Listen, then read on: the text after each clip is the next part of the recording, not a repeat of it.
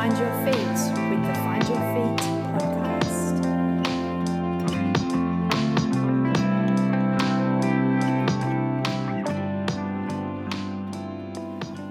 Today, I am super excited to be able to bring to you a podcast with Tim Macartney-Snape. I'm sure this is a household name for many of us, as we know Tim Macartney-Snape to be the first Australian ever to climb Mount Everest. But more than this was Tim's extraordinary journey from sea level to the summit of Mount Everest, his expedition which he called Sea to Summit, and won prizes in 7 countries for the best mountain film, which he documented along the way. He did the last ascent from base camp without the assistance of Sherpas, climbers or bottled oxygen, and ever since then has actually still been the only person to ever achieve this feat. I sat down with Tim Macartney-Snape in the back office of Find Your Feet, and it felt very fitting to do the podcast there because we actually stock a huge amount of his product from Sea to Summit. Tim is a founder of Sea to Summit, an Australian company which produces a wide range of outdoor equipment for all of us as travellers and expeditioners, and also brings in a lot of other product from other brands as a distributor through Australia. So I was really interested to talk to Tim about his business ideals and also his mountaineering adventures, to know beyond his achievements what makes him tick and how has this humble person reached the epitome of mountaineering in Australia. He has been twice honoured as an Order of Australia recipient as well. But there's another side to Tim which you might identify with in this podcast, and this is his role as the founding director and patron of the World Transformation Movement. The World Transformation Movement tries to bring to you an understanding of the human condition, and as we get deep into this discussion, you'll realise that Tim is a very spiritual man. In this podcast, we talk a lot about ego and insecurity, about empowerment and self-compassion, about living in the future, not in your past. We talk a lot about the pressures that we receive from society, both internal and external, and also try to understand what drives Tim in his quest for being the best version of himself. Look, I didn't see eye to eye with Tim on everything that we discussed in this podcast, and when you listen to it, you'll hear my hesitations and probably even my thought processes as I try to come to a strong understanding of exactly what Tim is talking about, because it brings new ideas that I think many of us have never heard before. It raised a lot of further questions. I could sit down with him for hours on end, and yet in this short 1 hour podcast, I think we got fairly deep under the skin of Tim. I love this podcast. I had to re-listen to it myself a few times, and I hope that the ending, where we bounce a lot of short questions towards Tim, also gets your toes tingling and has you raising questions about this extraordinary mountaineer, businessman, and just Tim in general. Enjoy this podcast.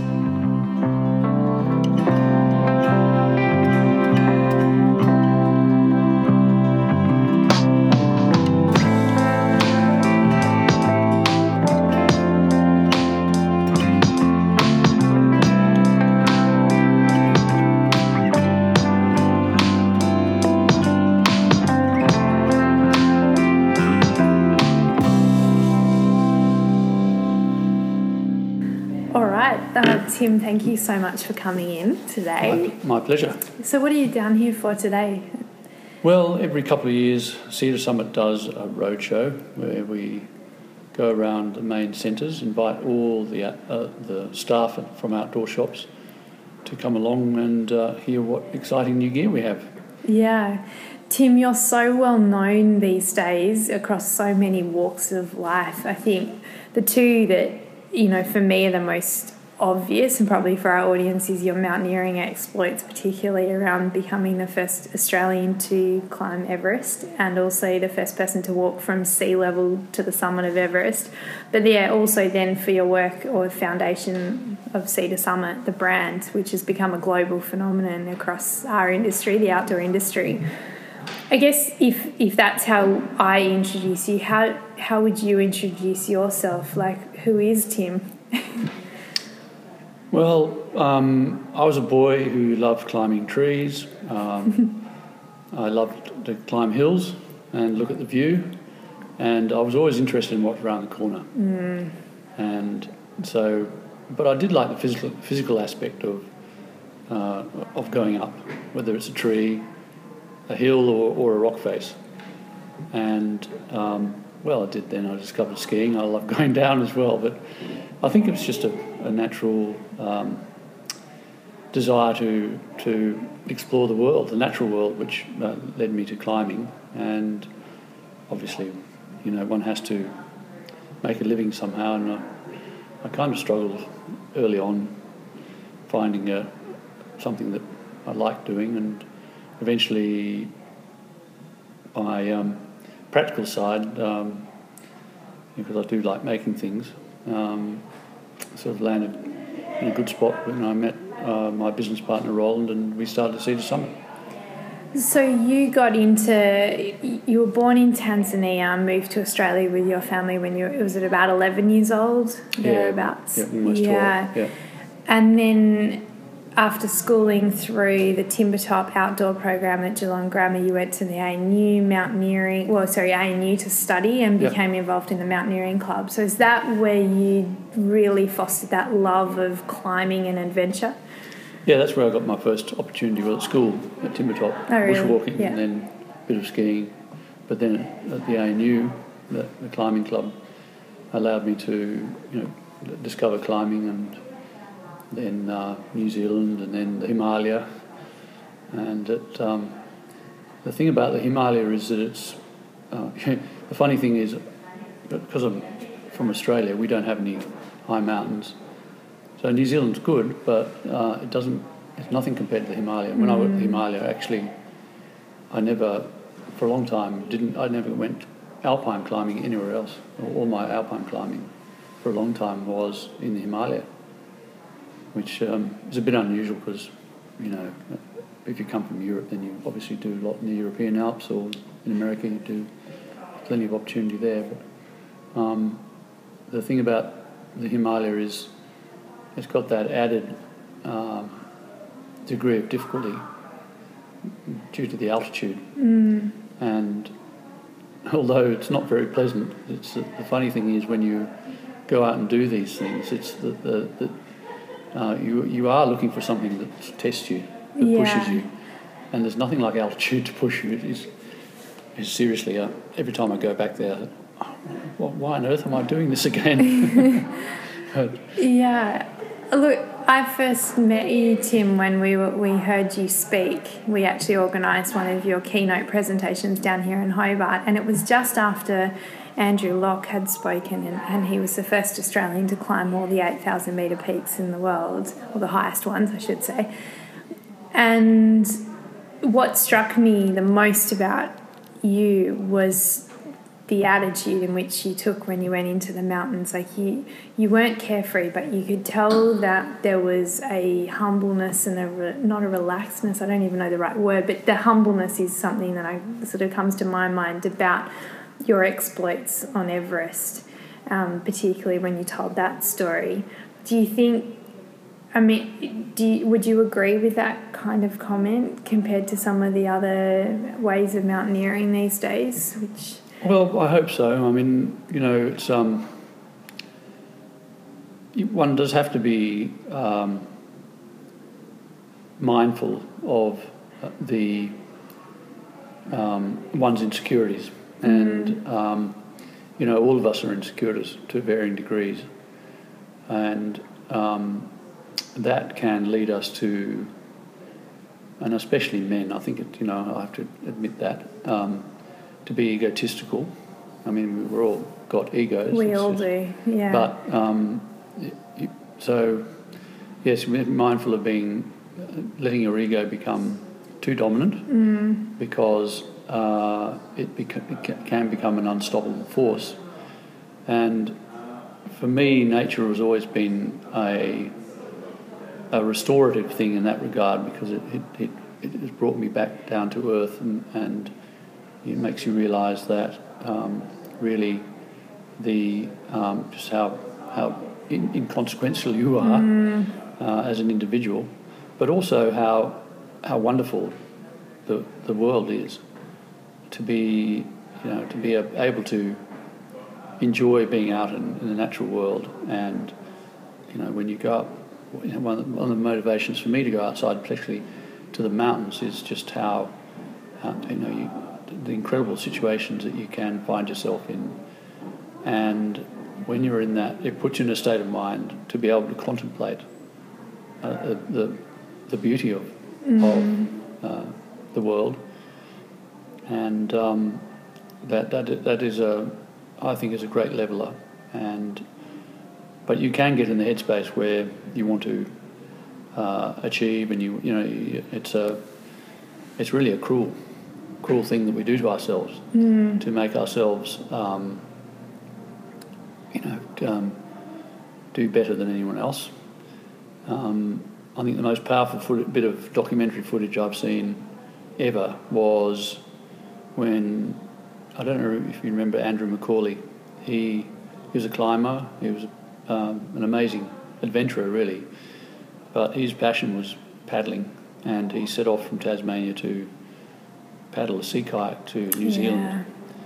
And before he left, he was recorded on camera.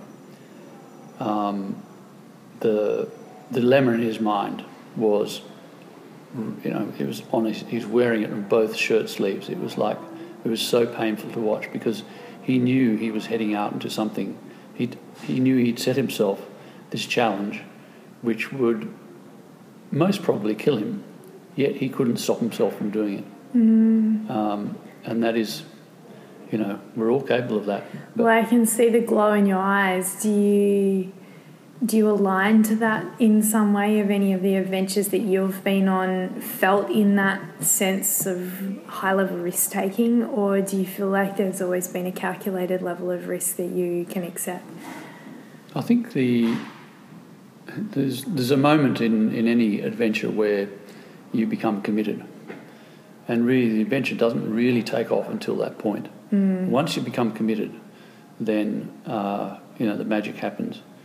The trouble is, though, how much, the question is, how much do you commit yourself to? What level of risk are you prepared to take? And that's always a difficult question. If you're embarking on a trip across an ocean, that's a very you are putting yourself in a very vulnerable position.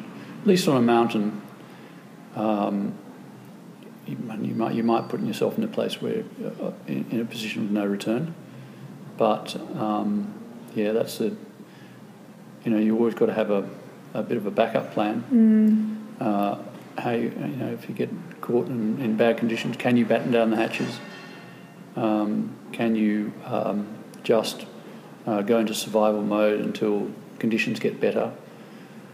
And with experience, I think the more experience you have, the more able you are to put in place plans that you can avoid all those pitfalls. Yeah, but I loved what you talked about like you get to a point where you obviously hatch an idea or a dream, and then you might have that, you might carry that for years, but then you reach a point of commitment, and then there's kind of like you just know you have to go through with it. Yeah.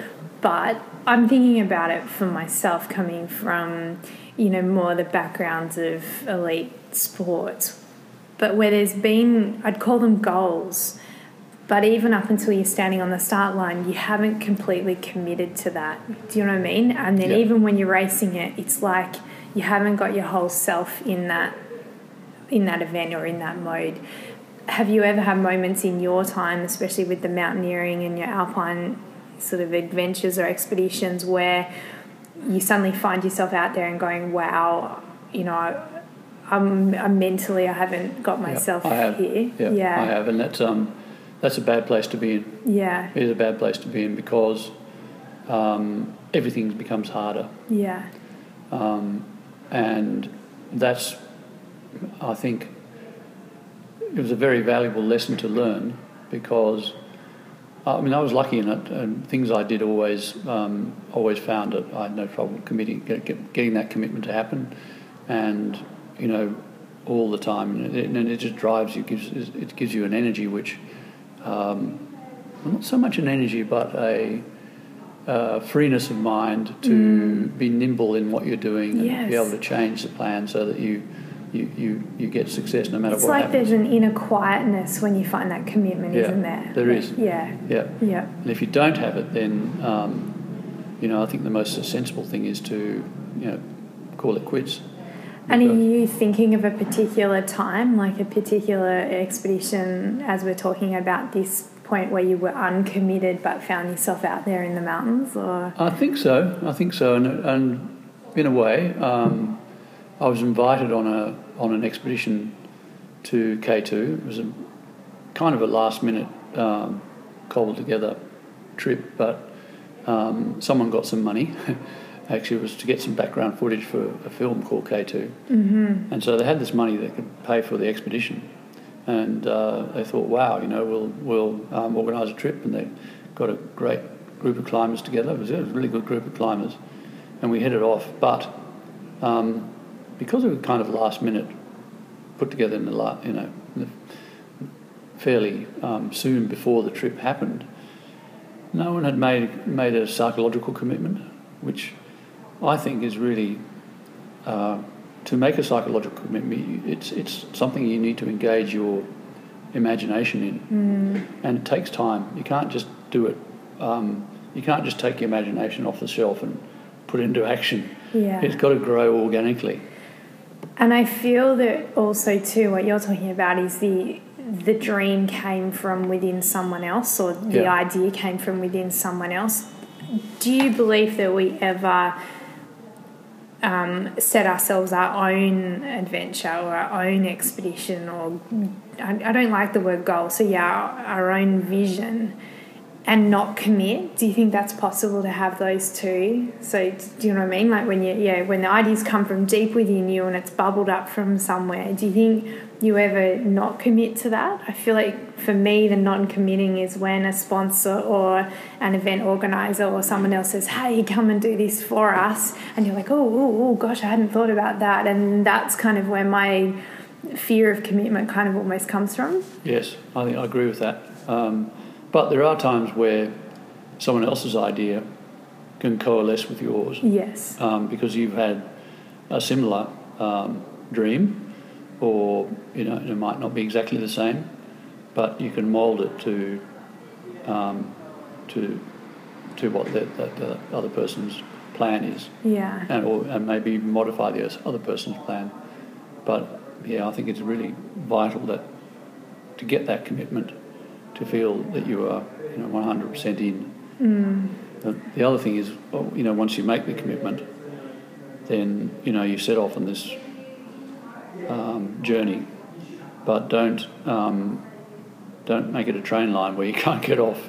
It's got to be, rather than the train line, it's got to be pass through the woods or something like that, where you can decide where to go all the way along. You're remaining flexible as to where you might end up, or how you might, you've got no rigid adherence to a set plan, because if it's out in the wild, then anything can happen. You can't predict what's going to happen. And your wild is wild. Like, we're talking about super alpine peaks globally.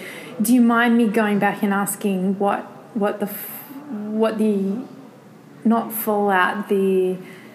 occurred on K2 to make it something that you wouldn't want to go back and repeat without commitment? I think, actually, in the end, the weather conditions played the bigger part for me deciding to pull the plug on it, but also the fact that I hadn't I did want to climb K2 because I spent the previous year nearby on another mountain, and I thought it'd be kind of cool to climb K2 because I saw it there and I was wondering myself being up there. But at the time I wasn't interested in climbing a previously climbed route, and we picked a possible new route, but when we got there we discovered that it was too dangerous.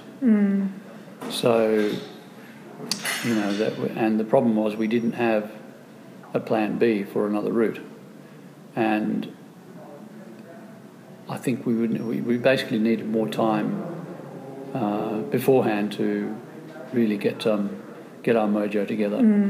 And so, every time we were wanting to do a pure alpine style ascent, which means you basically get to the bottom of the mountain and you start climbing and you try and get to the top. And if you don't get to the top, you come back down again.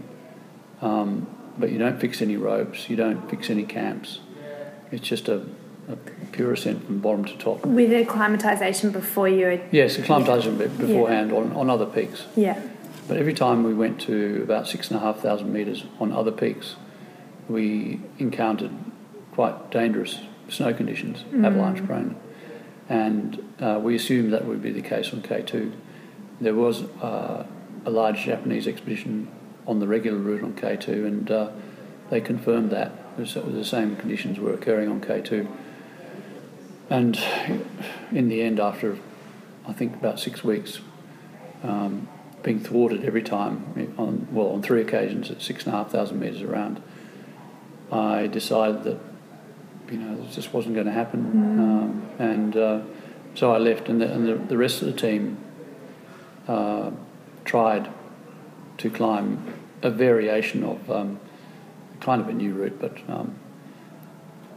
it they were thwarted by bad conditions as well. So, and in that year, no one climbed the mountain because they just didn't improve, and there was sadly an accident. One guy died, not on our team, but in the Japanese team. Wow. And that was due to the snow conditions. So I think,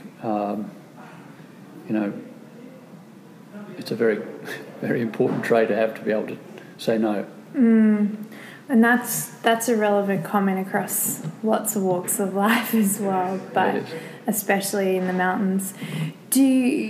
You are a man of many firsts. Like I said, first man from Australia on Everest, first person to walk from sea level in the Bay of Bengal up to the summit of Everest, which I understand was not an easy trip in itself when you got towards the top.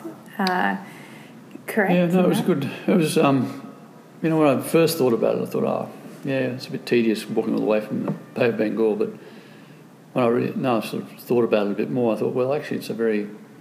it'd be a good experience to walk across. If you look at a map of the world and see the most populous parts, that is it. That is one of the most populated places. There's very few where half the world's population live, and that Gangetic Delta is one of the areas where it is very, very heavily populated.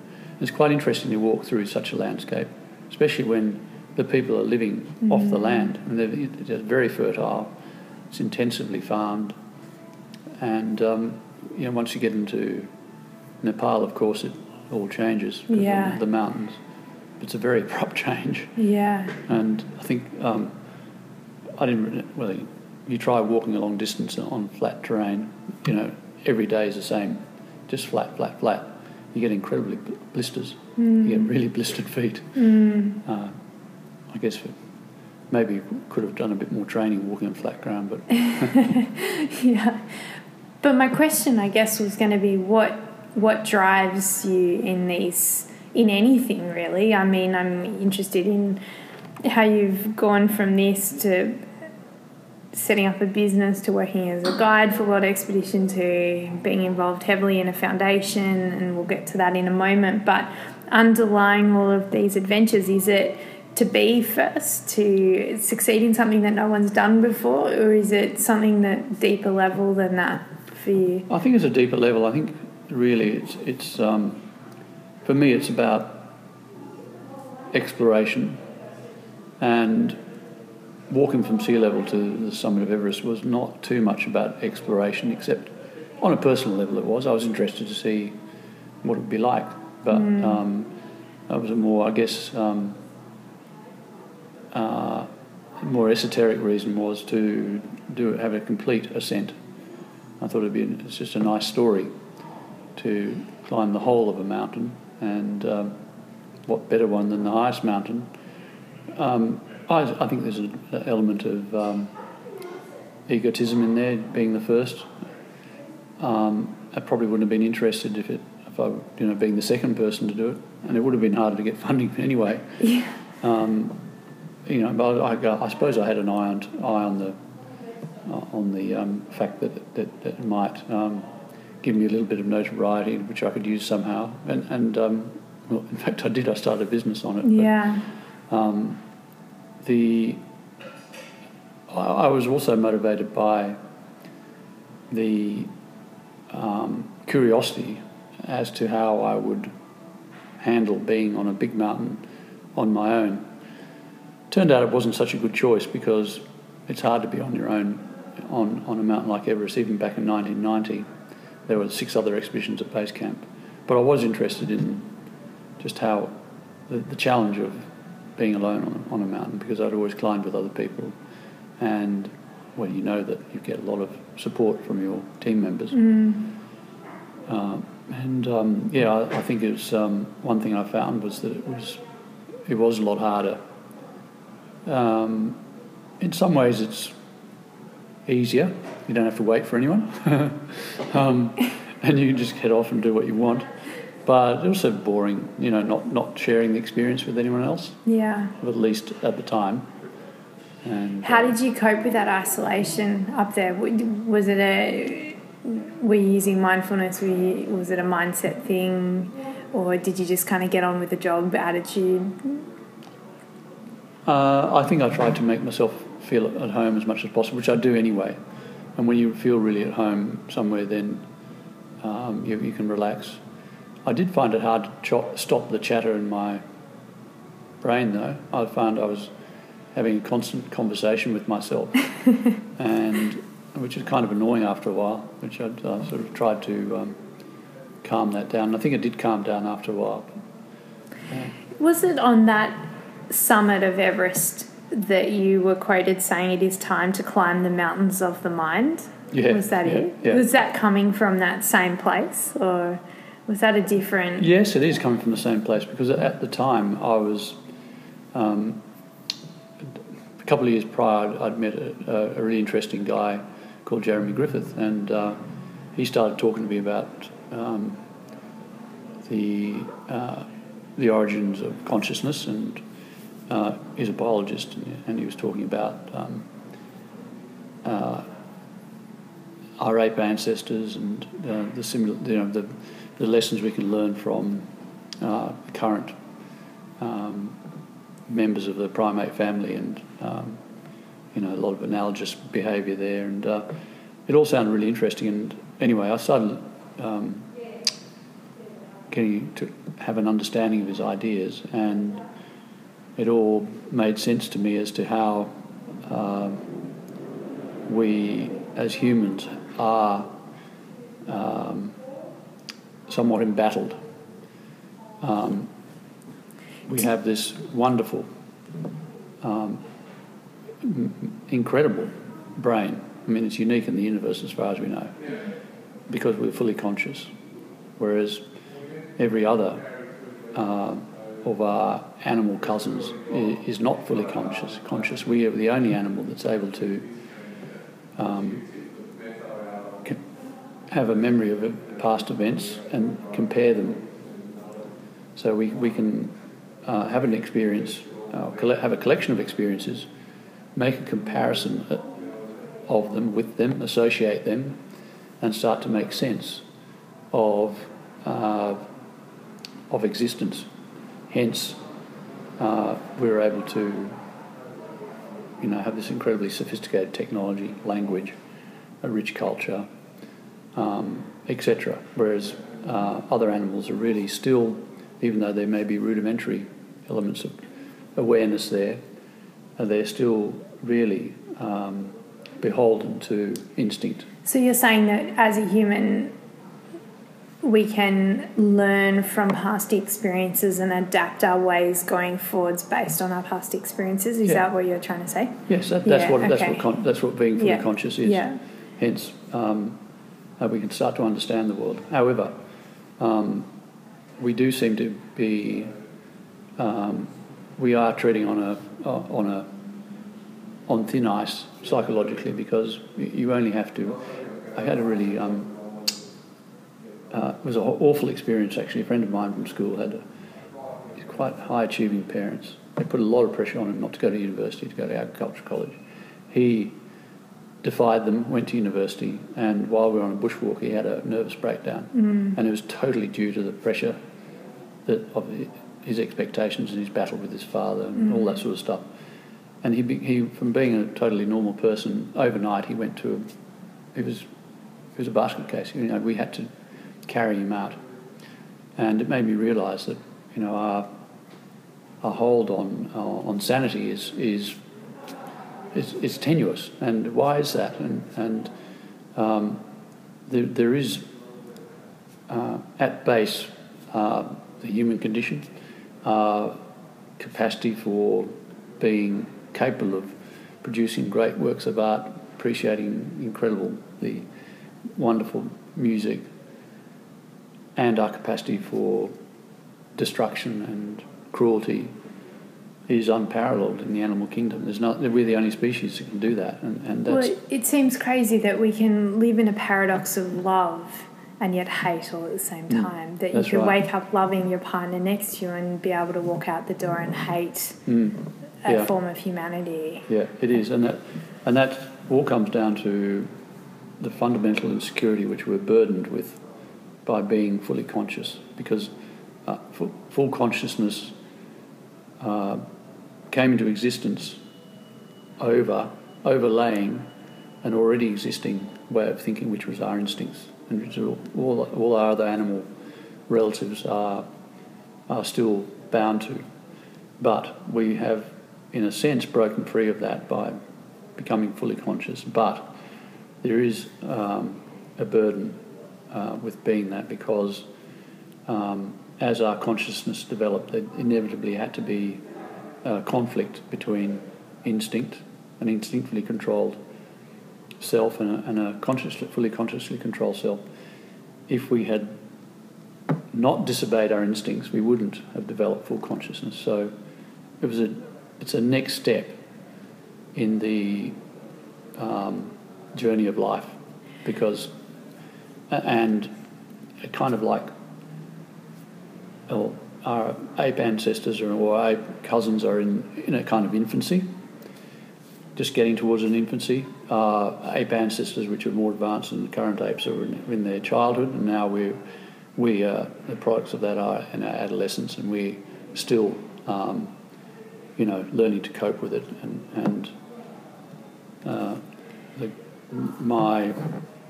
I know that a full understanding of that situation will bring us into adulthood, where, as a species, we can, like adults, manage reach our full potential that consciousness can have, which all the ideals that have ever been dreamed up by, or been not dreamed up, all the ideals which have been expressed by the great prophets through the ages have been just that. We need to love is the meaning of life, and we need to be able to be free to explore ideas in order to come up with a solution to this. So you are the founding director and patron of the Human Transformation Movement. Yeah. World Transformation Movement, which originally was called the Foundation for Humanity's Adulthood. That's right. So why the change in name, and what is the name trying to represent? Is it you want us to continue to evolve as humans, but to grasp greater concepts of love and compassion and less of this sort of hatred and other side that we carry around? Yeah. So originally, the Foundation for Humanity's Adulthood says that, well, it just expresses that what I was just trying to explain, that we are on the cusp of adulthood, but in order to achieve that, we need to take on board the fact that we are good and not bad, because we're all insecure in the fact that we think we're bad. When we're born, we're a perfectly instinctively oriented individual, and the instincts that humans have, our main instinctive orientation, if you go back a couple of million years in our development, was one of loving cooperation, because that's what nurtured our current form of our brain into existence. It was maternalism, which trained the infant in unconditional love. And so all infants are born with an expectation to be unconditionally loved. It's so true. But almost every one of us now is burdened with this insecurity. So even a mother, even the most loving mother, is going to be somewhat insecure, because as we quickly find out in infancy, the world isn't perfect like that anymore. Yeah. Even the other day I found myself saying to someone in a moment of frustration, I feel like it's conditional love. And it was around decisions, and that's the words that were coming out. But so if we were to take these concepts that you're raising around the fact that humans as a whole are breaching into adulthood, and a greater understanding of the fact that we are coming from a place of unconditional love, and we should hold on to the love and the feeling of well, it's very hard good. to hold on to the love, because most of us, basically, we struggle through our childhood, and we sort of learning who we are and all that sort of stuff. And by the time we reach our teenage years, we come to basically an impasse, and most of us resign ourselves at one point during adolescence to living life somewhat fraudulently, because we know that it's too hard to hang on to the ideals, so we just give up on the ideals, and we just, everyone else is doing it, I'm going to give up on that, and I'm just going to look after me. But we feel, we underneath it all, we feel enormous guilt for that. But there's a name for that. It's called the imposter syndrome. So where you feel like you are an imposter, like you're not real, you're not doing it for the right reasons. Yeah. I hear that big time as we're speaking. Right. Okay. Yeah. So the fundamental truth is we are all good, and we only like we are for a very there's an entirely understandable reason for why we're like that. And once you understand that we don't have to worry about proving ourselves, we do not have to worry about that. The basic story of humanity is one of goodness, and that fall from grace, to use a biblical sort of language, it was unavoidable, because it's just part of the journey of becoming, of achieving full consciousness. Now you could say, well, fat lot of good that's done us, but why be stuck in the animal condition? The animals, if you look at animals, so honestly, you look at a herd of wildebeest or a herd of buffalo or any natural occurring group of animals, and they are in a straitjacket of their own, and that is, biologists call it sexual opportunism, where you'll see, say, a herd of buffalo. They are all the females are controlled by one dominant male, and it can be a herd of any animals. And then there's a fight for dominance all the time. So there's a sub-herd of bachelor males that are waiting in the wings to take over, and eventually one of them takes over and the other one falls off the side. But really, there's a lot of tension there. In the primates, for lots of reasons, and you can see that in examples in the various primate groups, variously in the processes of getting rid of that. And in our human ancestors, we managed that. It was a very, very narrow gap, but we managed to get through that. And so we got to a point where we were living very cooperatively, and that freed up the mind to think truthfully, and so the brain grew, and consciousness developed, and then we had this conflict occur. But do you feel like humans have evolved, like all humans have evolved at the same rate? No, variously. Because that's how I would argue it. It's variously because if you look at the pattern of human migration and what happened, so you've got hunter-gatherers in Africa. They're to want of a better word, we call them more innocent because they are closer to our original selves. And then you've got on the other end of the spectrum, you've got people who have, for many thousands of years, have grown up in intensively populated areas. I was even reading just the other day that it's dependent on the way the continents are shaped. So if the continent is shaped north-south, it meant a slower rate of progression as a human species because you were trying to farm and change agriculture as you went down different temperatures and lights and things like this. So you had to evolve the seeds and the capacity of the plants to evolve yourself as you progress south or north. Whereas if it was an east to west shaped continent, you could plant the same crop basically east to west across the continent. Does that make sense? So the rate of progression of human development occurred much, much faster in places like Europe than it did in South America. I think, humans pretty well covered the planet before the invention of agriculture. Yeah. And then where they came across good conditions for growing and plants that you could actually turn into crops, then you had civilizations develop. But where the civilizations developed the first, in the Indus Valley, the Euphrates, Tigris Delta, Yellow River Delta,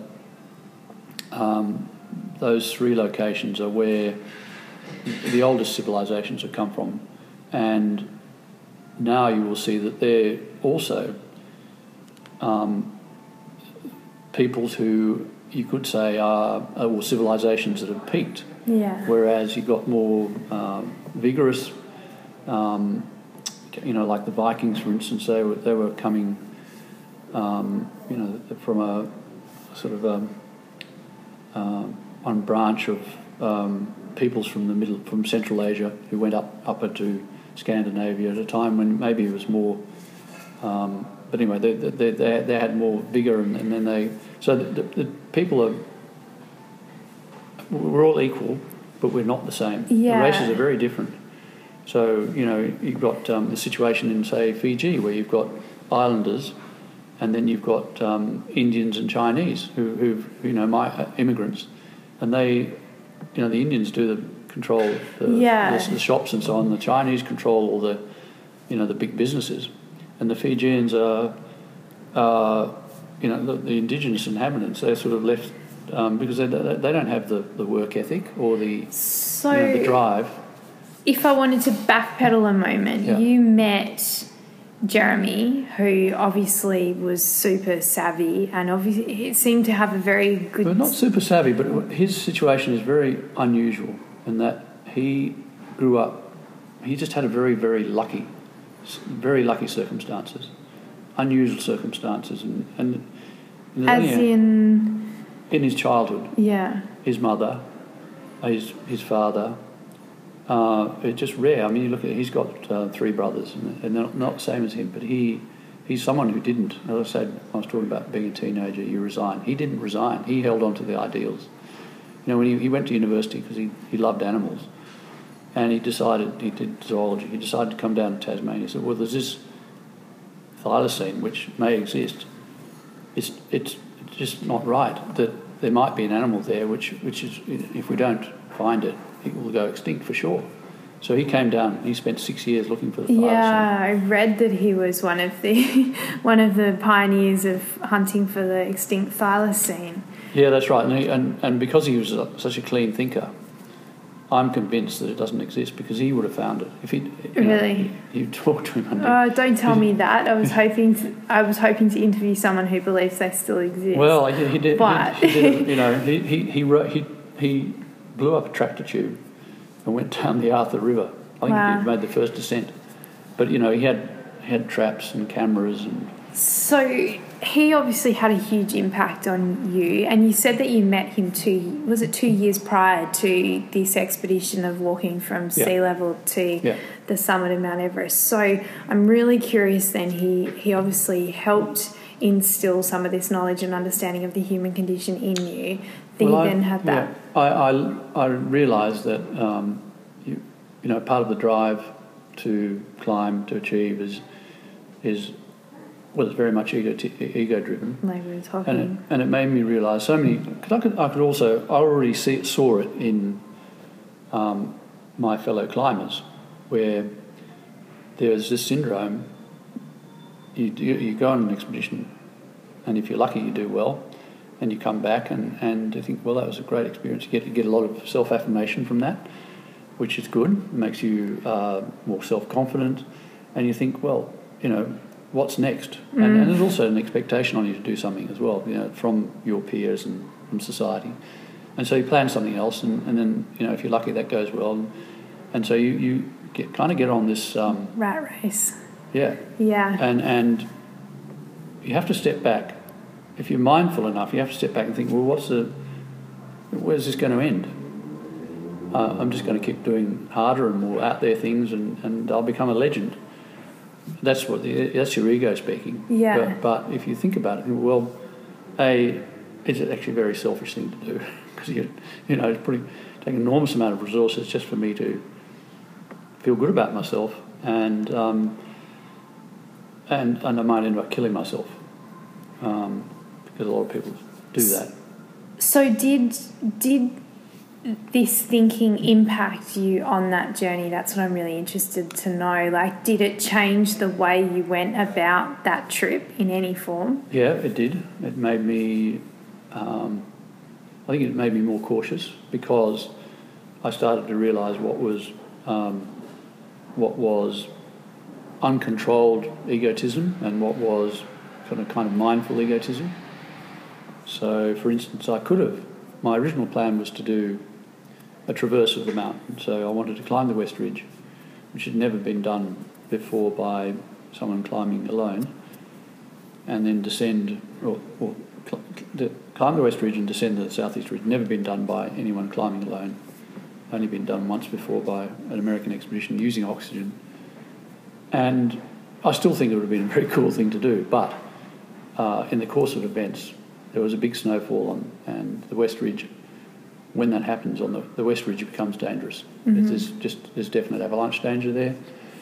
And so I was faced with a dilemma: do I risk it and go up there and potentially get avalanched off, or go so slow that I succumb to altitude sickness, or do I just reduce my ambitions a little bit and go the normal way? And I decided that, I should go the normal way, because of the consequences of taking that much of a risk were I thought, too severe. So do you practice or study the processes of mindfulness and meditation, or does it come from your experiences out on the mountains or climbing? No, it really comes from my understanding of the human condition, how driven we are by ego, by our insecurities, and because I'm a kind of if you're looking for an exhibit, I'm a perfect exhibit of what we call a male who's a must winner. I have this. I do have an extremely competitive side to me, and I've known this since I was quite young, and it scared me, and I've pulled back from it because it scared me. I pulled back and whoa, that's I just had this intuitive feeling that it wasn't healthy, which is lucky for me. Anyway, so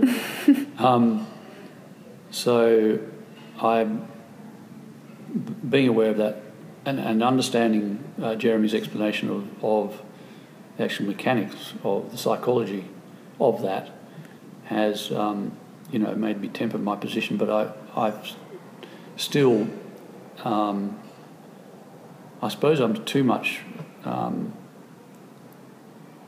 wedded to what I find good about my modus operandi in life. There are members of the World Transformation Movement who actually have been transformed. Now, so it's not weird. It's simply them realising that the fundamental truth that they're good.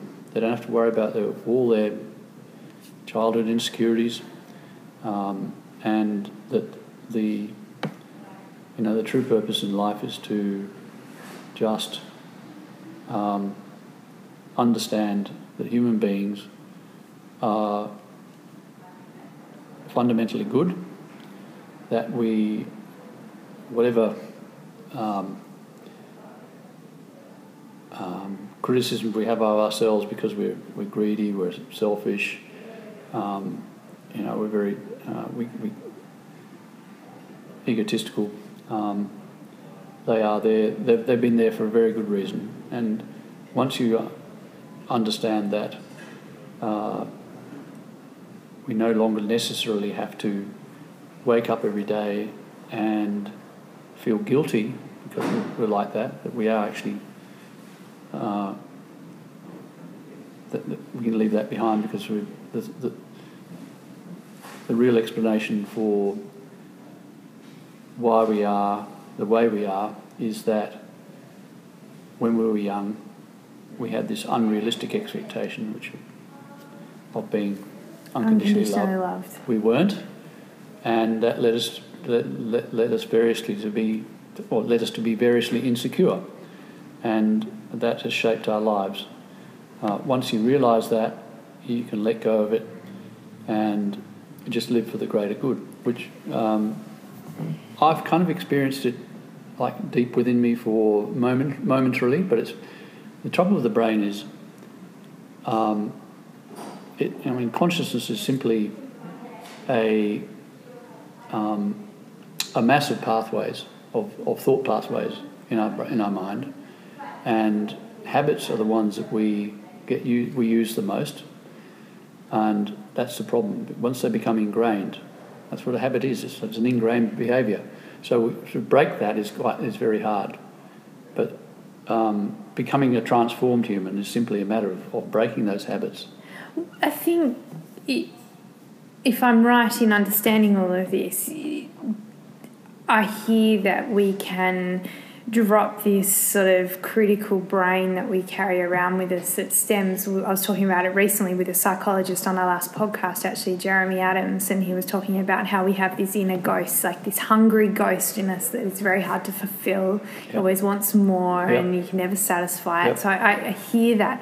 My question, though, comes about modern society and this. I mean, modern society almost demands more and more, and we've got social media, which is a place where you only put up your greatest moments or your prettiest pictures, and we're kind of forming a culture and a society around more is better, greater is better, prettier is better, faster paced life. How does one hold such a strong sense of self and not self-righteousness, that's not going to be the right word, but feeling good about oneself given all of that sort of busyness and confusion in our modern cultures, particularly in the Western world, I guess? Well, that's the thing. You're right. As a species, we are becoming more and more insecure because, today's parents are not going to be as reinforcing as yesterday's parents, simply because it's a compounding situation. So you get someone born and they get a certain amount of reinforcement, but obviously not enough, and so they grow up and they're going to be that much more insecure than their parents were. I'm talking in general. Yeah, but and also got this modern phenomenon where we have children growing up in single parent families, which it's massively more inductive to the child being insecure. So if we take then the challenges and in some ways I'm sure people would say this is like a very negative concept, that it's very hard to feel good in modern society. But if we wanted to turn that round into a positive, like, what do you hope that people take away from the understanding they develop through the foundation or from listening to this podcast now? Like, how can we be stronger in ourselves? Do you believe, does that tie in with Cedar Summit and the brand and getting people out in nature and out on adventures? And I hope so. I think our link to the natural world, as I was saying in the beginning, is really important, because it does bring us back to the fundamental basics. It does give us access to joy, a real joy, rather than the joy you have in a nightclub, which can be fun, but it's not deep. It's not nurturing your soul. Your soul is incredibly sensitive. Everyone's born with and the soul is just our original instinctive self. It's been sort of muddied by religions, but really our soul is that part of us which believes in good, and everyone is fundamentally good.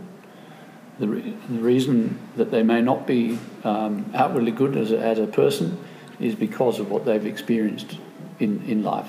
Yeah, so... And it's very subtle. Yeah. You might look at someone's, but they had a perfect upbringing. But actually, if you go under the surface, then that's where it's happening. It's the very nuanced. Parents can look like model parents, but if there's no love there, love is not something like getting good toys for your birthday, having an impeccable house. Love is a feeling. It's got no ego in it. It's unselfish. It's unconditional. It's unconditional. That's what unconditional love is. So does this play out for you, striving towards, I guess, let's call it this sense of self? Does this play out for you in the little things that you do, in the way you live your life? For instance, I'm thinking nutrition or sleep or meditation practices, or any, are there any tangibles that we as listeners to this podcast could take away and go, I could try that, this could take me one step closer to this ideal that we're talking about? Well, I think I think so. I think connecting with yourself, your real self, is really important, and that psychologically it means looking. You don't want to delve too much into your past, because I think that can be destructive. It can be really, especially if you're, you've had a really tough time. I think it'd be really destructive.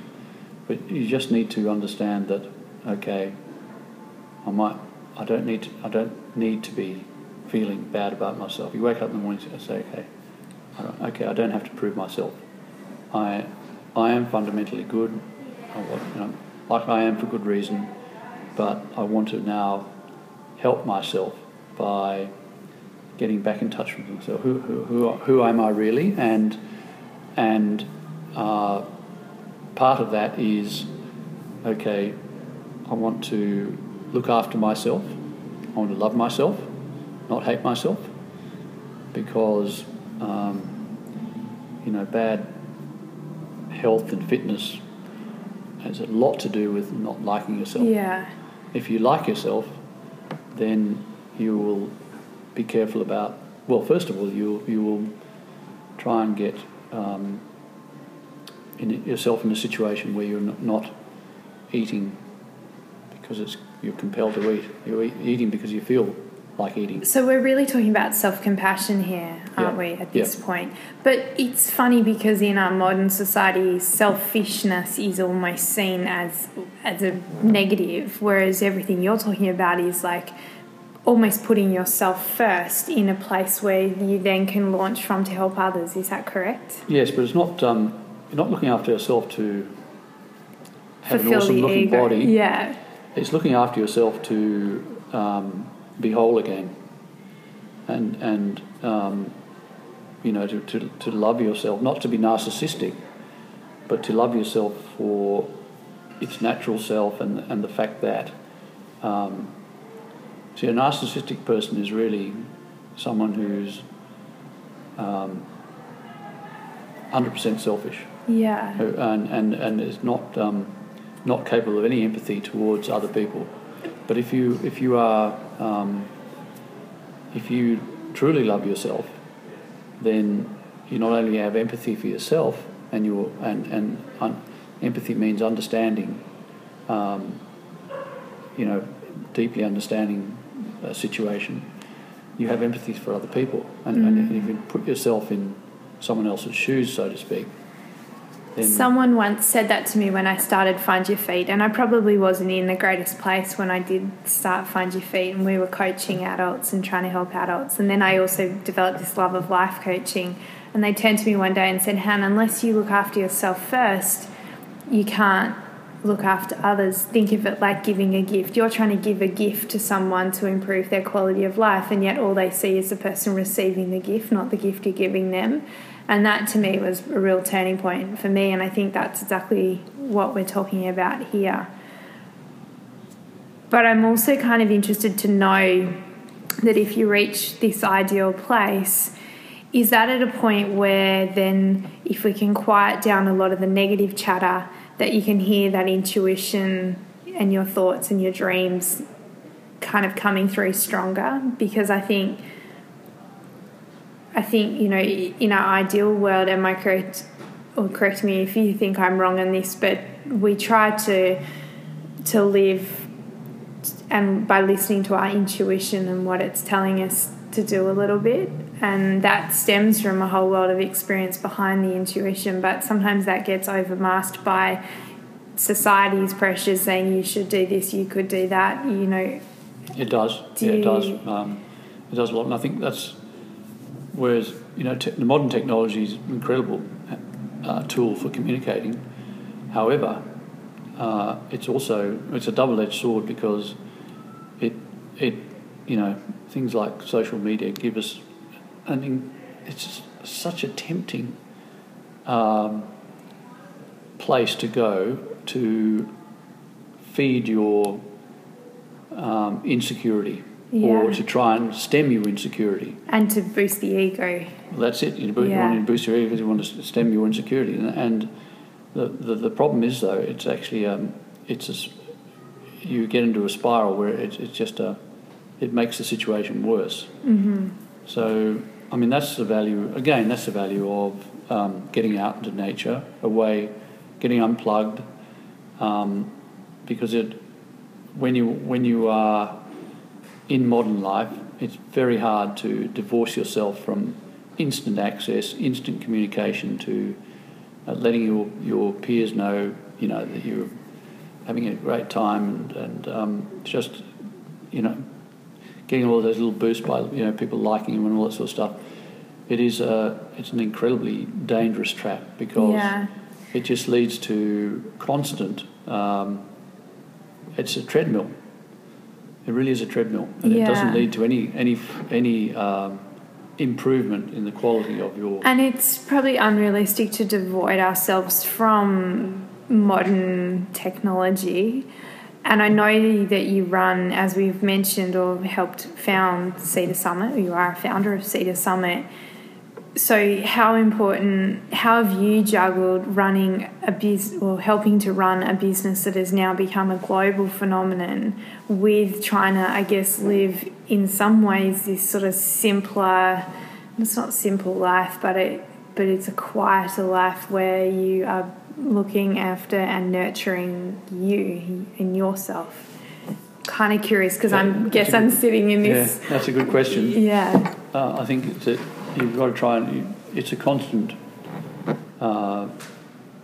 discipline to manage your life so that you have some balance, so that you do get away, because a business can be all-consuming.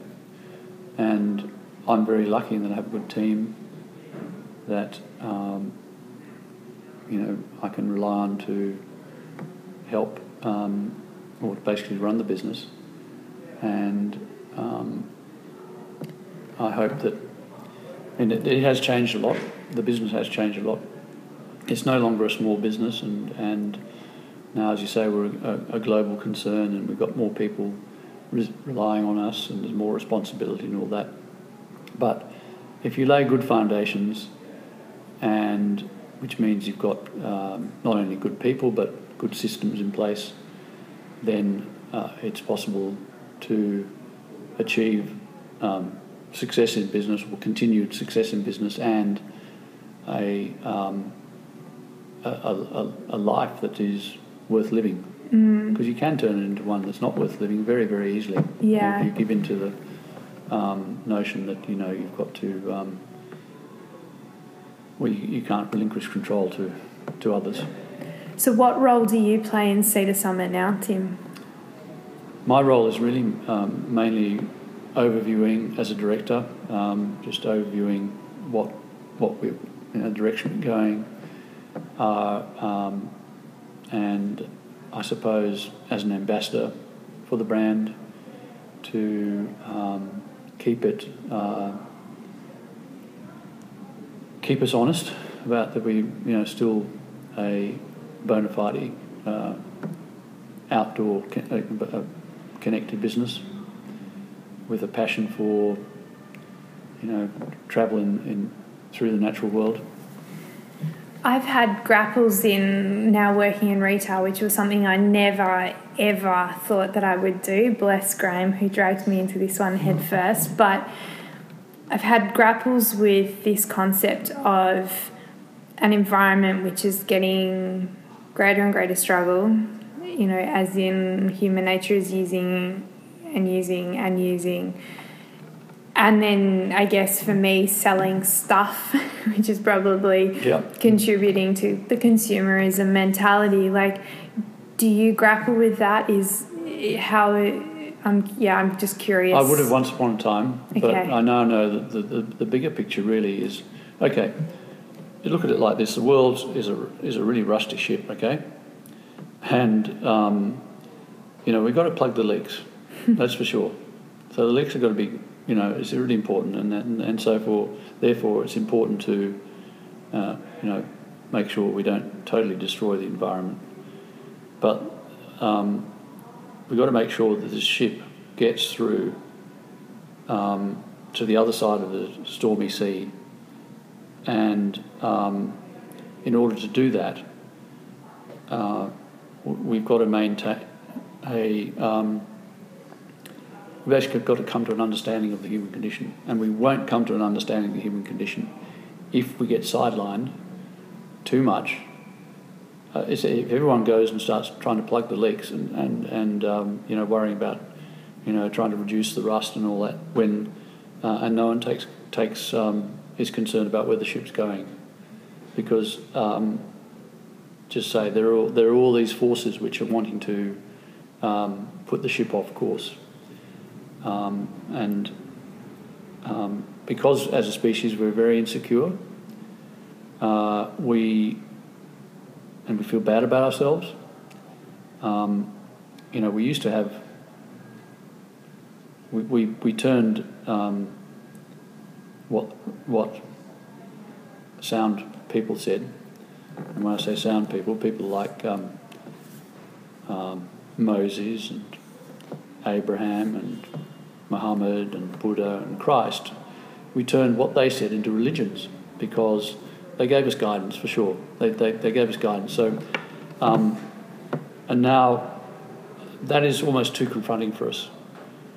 So we turn now to other things which make it more superficial things in a way, which make us feel good, and that is we can become an environmentalist, we can become someone who's pushing for equal rights in marriage, or there's lots of these causes which are all worthy in their own, but they're not the main game. The main game is to make sure that psychologically we reach maturity.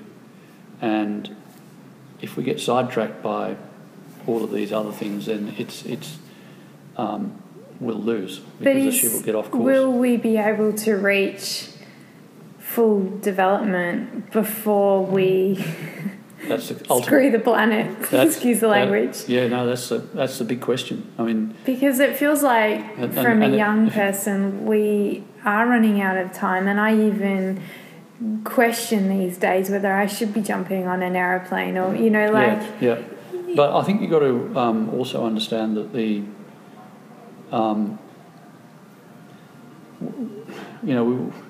it's very easy to get into a catastrophic Armageddon mentality. Mm-hmm.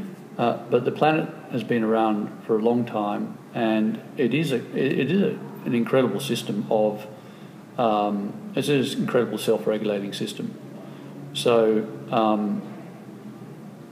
my hope is, and I'm not 100% sure, is that we will manage to get to a point where we can reach maturity and manage our psychology before the planet becomes uninhabitable. But I think before it becomes uninhabitable, and if we didn't reach this point of psychological maturity, then I think depression, psychological depression, and warfare will be what does us in. Not climate change. Not climate change. Really? Because the planet is. But we'll probably really be warfaring over resources due to climate change. Well, maybe, but I think it's more due to insecurities, which means greed and depression. Okay. That's what I think.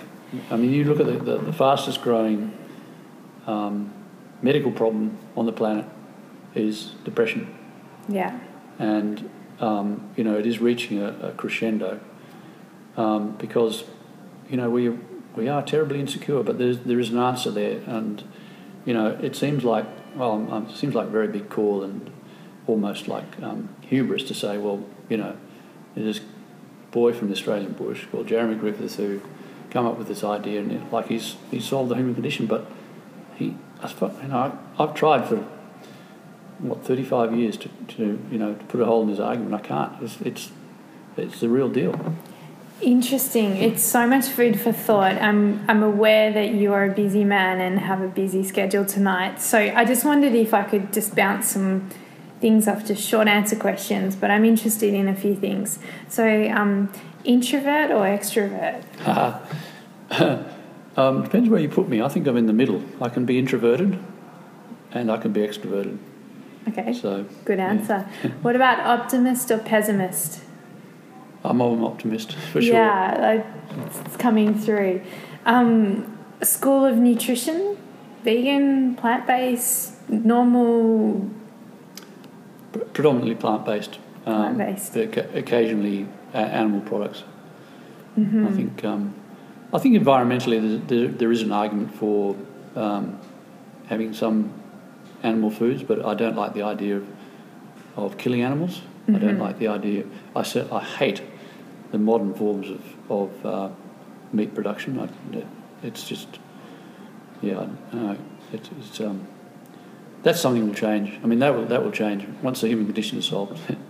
Jeremy goes on that we'll develop a cow that'll grow an extra bit of meat that we can carve off. I mean, the Maasai do it. They actually, they part of a cow's blood is part of their diet, and they have a hole in the jugular vein. Or I think it's a jugular vein that they have a plug in. And horrible. At least they're not killing the cow. Focus training to keep fit or playfulness? Playfulness, I think, yeah. Mainly rock climbing still? I do a little bit of... I rock climb, so I used to run a lot, but I'm starting to get I think I've carried too many heavy packs without using walking poles, and I've got a bit of arthritis in one hip. The running kind of exacerbates that, so I mountain bike a lot now. Okay. Would you return to Everest? No. Well, if you gave me the job of, okay, Tim, your brief is to, and you've got the full cooperation of the Chinese and Nepalese governments, your brief is to fix the mountain, I'd go back. Otherwise, no. I've got plenty of ideas how I can do it, but it's a disaster zone. It's actually the perfect microcosm of the human condition. It really is. You've got the problem there is ego. That's, people want to climb to the top. They want to brag about it. And I'm one of them. And it's just destroyed the place. It's totally destroyed it. I mean, you've got thousands of people, and there's no sanitation.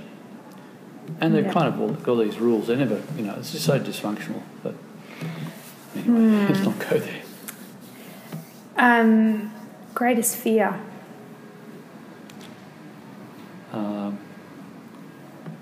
I have to be honest in that one, and I think it's not being liked or